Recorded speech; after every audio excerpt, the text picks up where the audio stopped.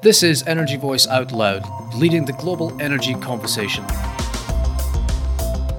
I'm Alistair Thomas, and welcome to our podcast brought to you in association with Renewable UK. This week, I'm joined by digital journalist Hamish Penman and our Asia editor Damon Evans. Hello, guys, and we're gonna kick off this week with Damon talking about one of what could become one of the largest carbon capture sites in the world, but it seems to be drawing fire from, I don't know if all angles is too exaggerating it too much, Damon, but seems to be a lot of criticism here. Yeah, for sure, Alistair. It's definitely under fire. It's a carbon capture and storage project that's associated with the Santos-led Barossa liquefied natural gas development offshore northern Australia. The problem with Barossa is it's got an extremely high carbon dioxide content in the gas. I think it's twice as much as the next highest currently developed Australian fields, such as Gorgon and Prelude. It's one of the most carbon-intense fields globally, and by most rights, and if you're concerned about the climate, it probably wouldn't get developed. However, the Darwin LNG export plant is running out of gas because the Bayu-Undan field, which lies nearby Barossa in East Timor's waters, is almost depleted. So Santos needs to fill that LNG export plant, and Barossa gas has been picked to do that for various reasons. However, they have a problem with the carbon dioxide and emissions. The plan is to pump carbon into the nearly depleted Bayu-Undan field, and that has drawn criticism from some NGOs who see that as kind of carbon colonialism. Dumping Australia's waste in an impoverished neighbour's backyard, kind of like a dirty landfill. And it's also drawing criticism because the carbon capture and storage scheme has not been finalised. It doesn't have all its approvals for some parts of the project, like a pipeline that will pipe the carbon back to Bayu-Undan. And some people say that Santos is greenwashing and trying to create a diversion while construction for Barossa continues. The FPSO is currently being built in South Korea. The project looks set to start up pumping gas and exporting LNG by the mid-20s or thereabouts. And so, yeah, it's an interesting one. And as you mentioned, it could be one of the biggest CCS storage sites globally. I think the proposed capacity is about 10 million tons per year. But the cynic in me questions everything about it. Nothing's really made a lot of sense so far. So the storage site is in another jurisdiction, another country's jurisdiction, which complicates matters. It's in East Timor's water, but the Barossa field is in Australian waters. The LNG plant is in Australian territory. And Santos are proposing to get this up and running by 2025. Other partners include Eni, which is a partner in the Bayu-Undan field and has fields nearby as well, which could benefit from CCS. The East Timorese are kind of embracing it as an opportunity to earn more rents or revenues from the petroleum industry. But I can't help but wonder if the chief executive of Santos, he was headhunted to lead Woodside, Australia's other major producer, last year, and he was kept on board with the promise of some very fat bonuses if he stayed, running Santos for another couple of years till and got Barossa up and running. And I don't know. It just seems. The critics are calling for the CCS project to be approved and working before they can export any LNG, so we don't have a repeat of what's happened at Gorgon in Western Australia with Chevron's project, where the CCS projects operating at half capacity not really worked, had a lot of challenges. The commitments made when Gorgon was approved have never really been hit. And apologies if that's come out in a bit gobbledygook kind of manner, but Not at all. Essentially, yeah, it's under fire. Yeah. Well, it certainly sounded, and I think it's a healthy journalistic cynicism you've got there. I just want to ask about this idea of the carbon colonialism, and yeah, interested to hear that the people of East Timor are taking this on as an opportunity. I'm just interested in hearing a bit more about this NGO think tank here. I mean, I note that they've kind of cited that the impact of this project could be felt for centuries. I think they're quoted as saying. I mean, have they gone into detail in terms of the kind of specific environmental concerns beyond just dirty gas, I suppose, that they have for East Timor? Is there any specific kind of circumstances around that particular area that maybe we should be paying more attention to? So I think the NGO is called Lau Hamutuk, and I think their concern is that East Timor is poorly equipped to kind of understand what it might be agreeing to with Santos by allowing the carbon and carbon dioxide to be stored in its on its territory at the bottom of the ocean, and what the implications may be in 100 years' time, and also whether it says they're woefully ill-equipped to assess the implications of agreeing to this, and also that NGO this week has lodged what's the word? Santos is trying to get an approval for the pipeline in Darwin, and so the NGO has, I suppose, raised queries or complaint or whatever you say, or objection to this process, and. They cite reports from an Institute for the Energy Economics and Financial Analysis, which are the ones putting out reports and analysing the technicalities that this project is among the most dirtiest in the world, and that CCS won't really reduce emissions. That's the story we've got out today. They've also chimed in again saying this project is problematic. It won't cut emissions. It's I think the author of the report says the way CCS is being favoured by Santos would bring little or no reduction in emissions, while adding substantial cost, delays, and risk.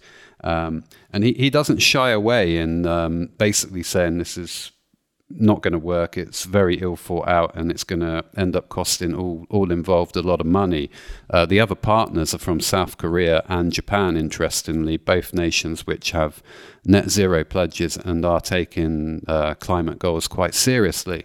So it's very difficult for them to be involved in such a project without CCS. So for everyone involved, it's quite useful to have this narrative that we are pursuing a CCS project. This very dirty Barossa gas will be, some of the emissions will be abated or, buried below the sea in the Bay at Windham Field, and it's all good. But there are a lot of people questioning that narrative. The thing that the UK government, I know, is working on at the moment, because obviously CCS remains nascent, particularly over here.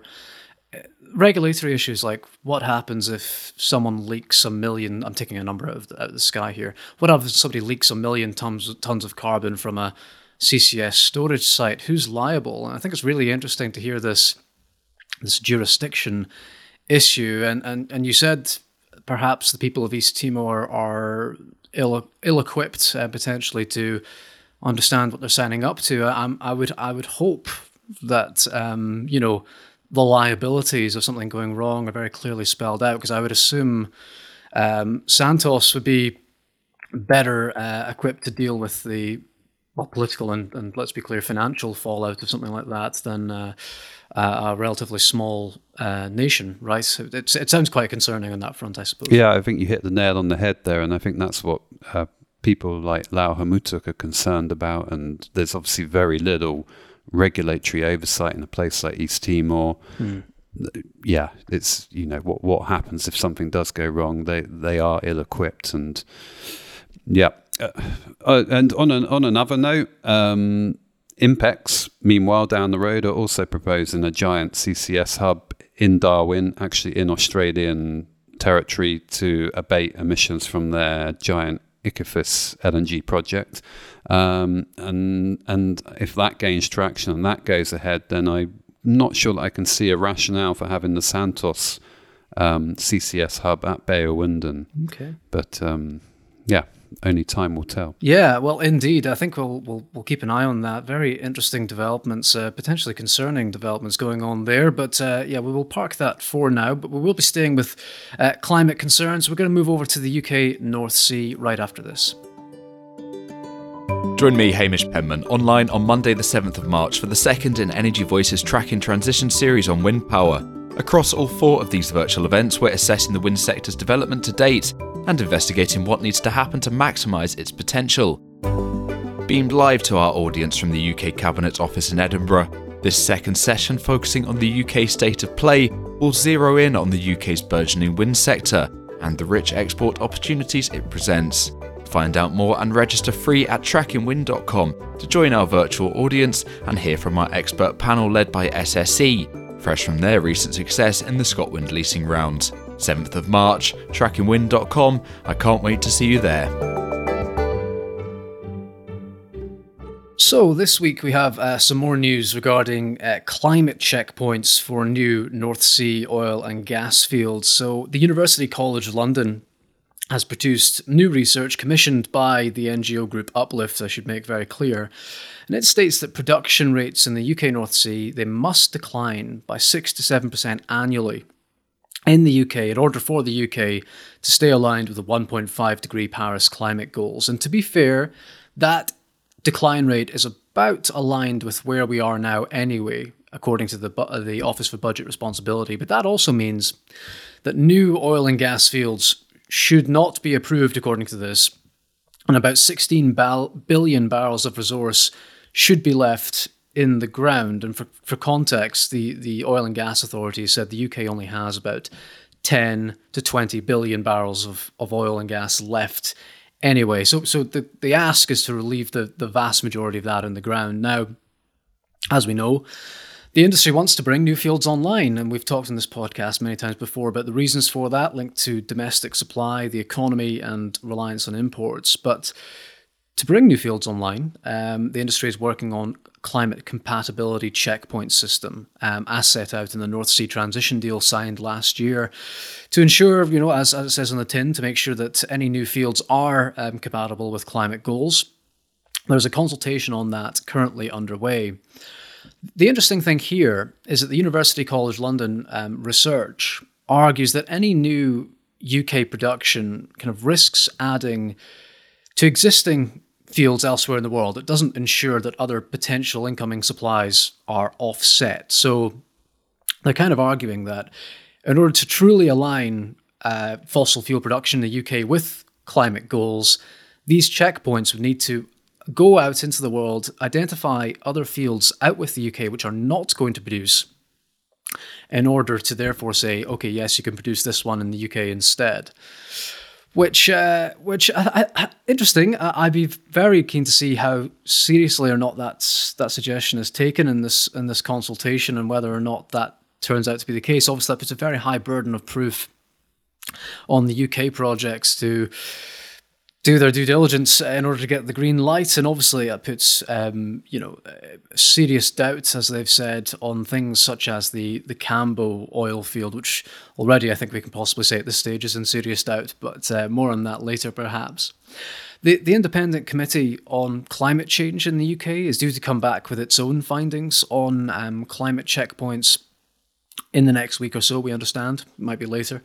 And I guess we'll see what they have to say about it, but we're very interested to see what comes of that. I mean, I personally, I think this idea of identifying projects elsewhere in the world which won't produce so that others in the UK can do so. I think there's going to be some questions about that and the fairness of something like that.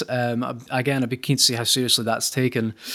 And I suppose we should also point to the fact that the UK is going to be a net importer of hydrocarbons in most scenarios, I think, out to 2050.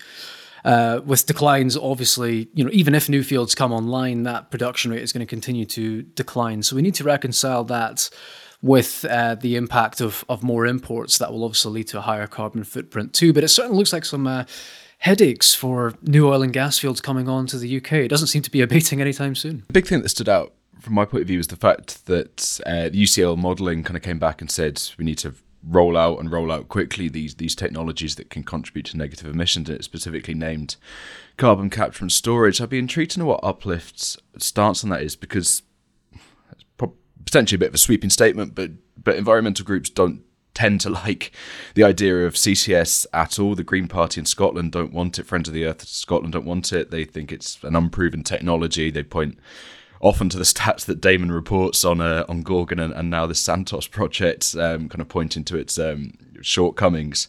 So whether this report will go any way to changing those sorts of attitudes from them, it might do. I think it's probably unlikely, but yeah, be intrigued to know what Uplift's thoughts on CCS was. Yeah. The other kind of thing that I think really stood out was, as is kind of the case with a lot of these reports, it seems to take that every kind of fossil fuel produced is produced to be burnt in fuel. It never seems to kind of, I suppose, appreciate the myriad of other things that it goes into in products, plastics, clothes, and so many of these things that we'll need for the energy transition as well. I mean, Deirdre Mickey mentioned it yesterday during the session that you were on, Alistair, that batteries for EV cars require oil and gas, oil specifically. I mean, oil will also be needed to ensure that the gears of turbines turn for the next 50, 100 years. So if we're placing a moratorium on new fields, then it seems rather short-sighted. I'll leave it at that. Yeah, no, I think those are all very good points, Hamish. I mean, yeah, maybe on the carbon capture thing, yeah, I think you're absolutely right. The vast majority of NGOs and climate activists that we speak to, I think they're fairly broadly across the board against carbon capture. And I think the point, I mean, yes, Damon's questions I think are relevant, and we've just heard about that, and with the Gorgon CCS. I mean, will we have these same issues when these carbon capture projects get up and running in the UK? I think it's a very valid question that needs to continue to be probed. And I think the NGOs keeping the wolf at the door there is not necessarily a bad thing. But yes, I agree. I think it is unusual to see a report like this commissioned by them to appear to be in support of carbon capture and storage. I think if we're still doing CCS in like 50, 100 years' time, you know, we've absolutely done it wrong. But in principle, if the technology works, then yeah, maybe we do need to pull all the levers. But yeah, I guess that we need to maintain the scrutiny on that for absolutely sure. And yeah, I think the point about supply is for use around everyday products is also important, and it does get lost, doesn't it? I mean, Deirdre mentioned that battery anode thing. You mentioned Hamish. James Close on our other podcast, The Cop Shop, this week mentioned it. Somebody owes Sky News a favour or two for that news report about the graphite and battery anodes. I think everybody in the oil and gas industry is just latching onto it. But it's a good point. I mean, I had an executive from an oil company do a Teams interview with me the other day, and he kind of looked around my living room where I was doing this and says, oh, well, that was made out of hydrocarbons. That was made out of hydrocarbons. So yeah, it's not all just fuel to be burned. And I think maybe in the general public that might be lost a little bit. I think the other thing that this is kind of interesting about, obviously we've seen today the price of the international benchmark Brent crude has hit $100 a barrel. So the incentive now for oil and gas firms to invest in oil and gas projects is very high indeed. And now obviously many of them have made these renewables commitments, incentives and net zero commitments.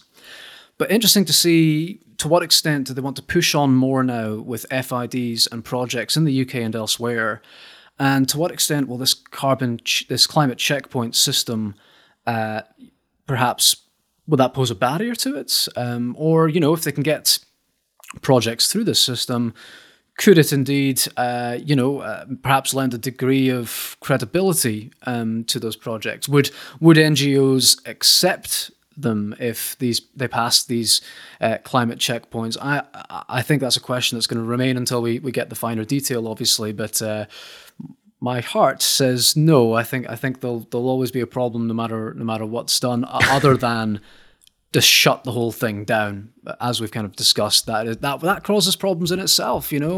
People will freeze. So it's not a simple solution. We had the former chief executive of BP, Lord Brown, speak recently about $100 oil, and he said that he's got fears for the natural environment over that sort of thing, because oil companies might want to spend more money on developing oil and gas fields rather than renewables, which is what he experienced last time we were at $100 oil. But obviously, a lot has changed since then. So yeah, we will see. Damon, I mean, I've just on the CCS question, we've already kind of talked about it, but what is your general acceptance? I mean, do you see the majority of the NGOs you speak to, are they kind of against carbon capture and storage technology? Obviously, in your neck of the woods, there are some big questions over that. Yeah, totally. I think there seems to be, it's a very one-sided argument that oil and gas production is bad. CCS is greenwashing from oil companies. I don't think the Santos Barossa issue particularly helps, because it's not quite straightforward there, and that gives them ammunition. And like Hamish highlighted earlier, all these NGOs like to highlight the Gorgon project in Australia, which is just one project, and it's a massive project, and it's a massive undertaking, and maybe they will get it right in the next year or two, and we will learn from that. But I think ExxonMobil has successful CCS projects in the US and possibly elsewhere, and I had the Globe, after one of these Gorgon or Barossa articles last year, I had the Global CCS Institute's office in Australia knocking on my door and saying, hey, CCS is good, and here's some reports, and can we help you? And I said, yeah, of course you can. Yeah, it's great to hear from you, and let's chat. But the problem is, I think the NGOs have the louder voice and and spin in PR than perhaps the proponents of CCS. CCS perhaps needs a louder voice. Perhaps we're on the back foot here. The oil and gas industry is on the back foot in the climate change debate anyway. But so it's difficult. And also in Australia, so down here compared to the UK, it seems the government is more, in the UK, is quite encouraging towards CCS and achieving climate goals and being responsible, etc., under the Paris Agreement. Australia, I think, is kind of different. They're just developing CCS so they can keep exporting loads of gas and LNG, and it's a very different style. And I think, another thing about, sorry, I shouldn't talk about the Barossa project, but they kind of snuck in a very small window for the approvals just after Christmas, so that nobody could really get in and lodge a complaint. Maybe that wouldn't happen in the UK. There'd be a lot more scrutiny. I think the media would be on them, and I think, but in Australia it's a bit more. I don't know if laissez-faire is the right word, but it's certainly sneaky. Different. Yes, sneaky. That's right. Yeah, get that on the regulators. No, very interesting, guys. I think we'll probably talk about this for a bit longer, but we shall park that up now. We will stick with the North Sea, but move on from CCS. And next up, we'll talk a bit about HMRC clamping down on tax rules for contractors. Energy is going through seismic change. This will be driven by people attracting new talent and reskilling the current workforce. Our Net Zero Workforce event, held online and at the Chester Hotel in Aberdeen on the 29th of March 2022, will explore the opportunities and challenges in the great energy skills transition and connect leading corporates, educators and innovators with the workforce of tomorrow. Free registration for virtual attendance and tickets for the physical event will be available soon, but right now we're looking for sponsors to join the event panels to debate this critical issue. Our event partners have the opportunity to project their leadership on energy skills transfer, help set the just transition agenda with the wider industry and legislators, and speak directly with talent that can shape their future. For details of sponsorship opportunities, email ryan.stevenson@energyvoice.com. Details are in the episode notes. Okay, Hamish, so when I say IR35 tax rules. It's not the sexiest, most interesting topic in the world. I hope we've not lost some listeners, even as I speak. But we've had lots of interest in it, and we've historically had lots of interest in it in Energy Voice, and again, plenty of interest in it this week on the website. Tell us a bit about what's been happening there. Yeah, I mean, considering it's not the most high octane subject, IR35 stories always do very, very well. It's quite peculiar, and even approaching a year, as we'll just come on to, approaching a year since they were brought in, they're still doing pretty well. So who knows? Maybe there's a lot of people out there who are very secret fans of UK tax law. I don't think "fan's" the right word, but definitely. Or tax dodgers. Maybe. Oh yeah, yeah, maybe that's it.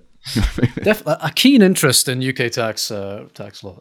But yeah, so the IR35 tax laws, they were brought in last year after being delayed from 2020, which was when they were originally meant to be rolled out. For those who don't remember what they are, that's nothing wrong with that whatsoever, because they only seem to impact a very small but avid group. But yeah, HMRC rolled out these reforms to clamp down on workers classed as contractors, but who were doing the same jobs as employees that are on payroll. So freelancers that, say, worked in an office for a company 5 days a week, did the exact same job as the person sitting next to them, but enjoyed the income tax benefits of being a contractor. But since April 6th, medium and large firms, the onus is now on them to rule whether a contractor is self-employed or kind of working under an umbrella company, say, or if their work reflects that of someone who should be on payroll. Now, kind of given the oil and gas sector's love of contractors, these changes cause more than a few headaches, I imagine, to the payroll departments of companies. And I think it's pretty fair to say that they weren't popular almost across the board. Unions don't like them because they eat into workers' wages further. Companies don't like them because it restricts their access to contractors and makes their job kind of a bit more difficult in hiring them, really. So although these changes were brought in last year, HMRC had the good grace to implement a soft landing period that's been in effect to allow contractors and companies to get their ducks in a row, to decide if a worker should be on or off payroll, and to tighten any loopholes that could be exposed once it ends. Now that grace period is going to expire a year to the day, so from April 6th, so just under a couple of months, companies and contractors that are found to be in contradiction of the rules could be hit with tax penalties. So we went to a few of our experts on this. Brian Rudkin, employment law expert from Johnston Carmichael, said the nice phrase of this really ups the ante on IR35. So penalties start at a minimum of 15% for careless errors flagged by HMRC. That has the potential to rise to 100% of the liability in the most serious cases. So for companies that are within the rules, nothing to worry about. But for those outside, unknowingly or not, I think that's quite an important point. It's kind of even a different interpretation of the rules doesn't mean that you are exempt from being hit by them should HMRC kind of come after you like Liam Neeson in Taken and decide that you are not playing by the rules. So oil and gas sector has been picked alongside financial services as one of the first to go under the spotlight of the IR35 compliance teams. Brian Rudkin says it's likely because HMRC sees a lot of low-hanging fruit, he said, in the industry, given its history of contractors. And he said that there will be casualties along the line. So it certainly looks like that could be the case given the experience of the public sector, where these rules have been in place since 2017. So DEFRA, the Department for Environment, Food and Rural Affairs, it was hit with a IR35 related tax bill late last year of 48 million. Ministry of Justice was hit with one of 72.1 million. So, but all in all, kind of these government departments, the amount of penalties that have been issued is almost sitting at 250 million. So it's really kind of substantial. And because a lot of companies don't really realize until maybe a year, then these things are backdated, so they're then hit with an even bigger tax bill.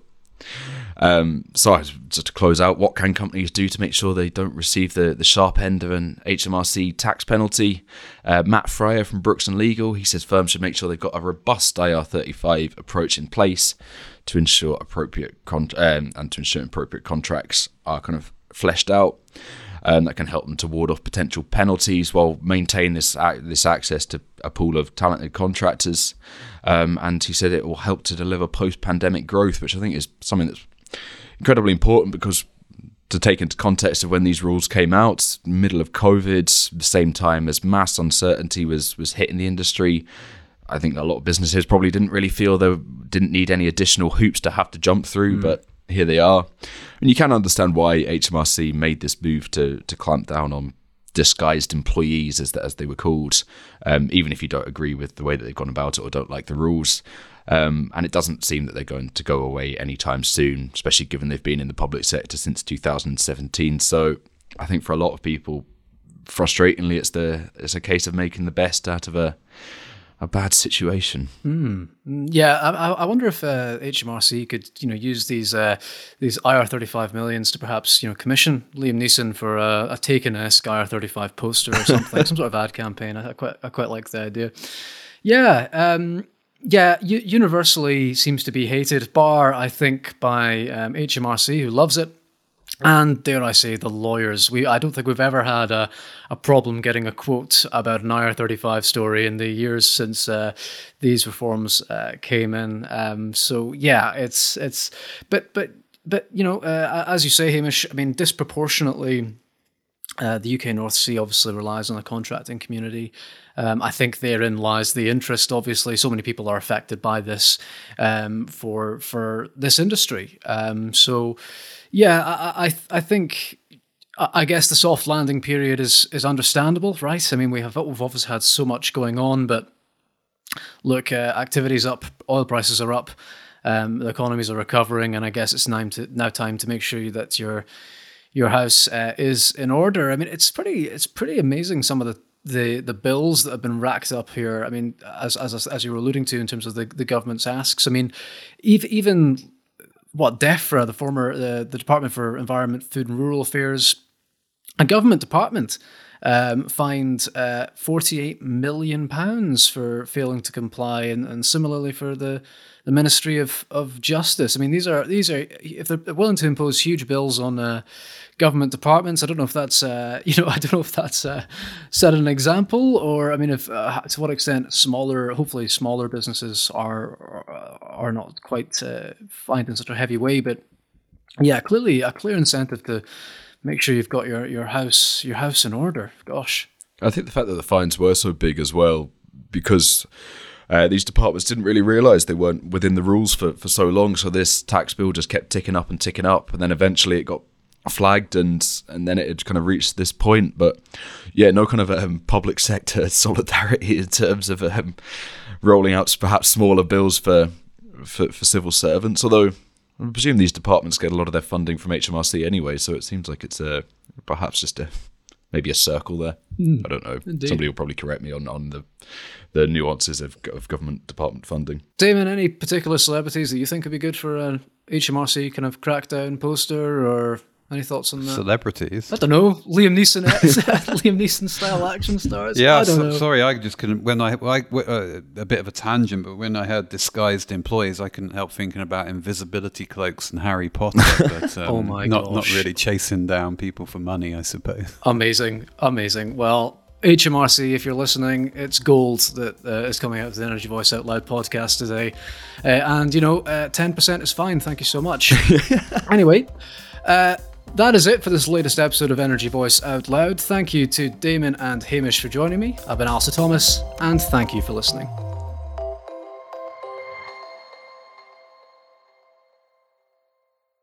Out Loud is the podcast from Energy Voice, leading the global energy conversation.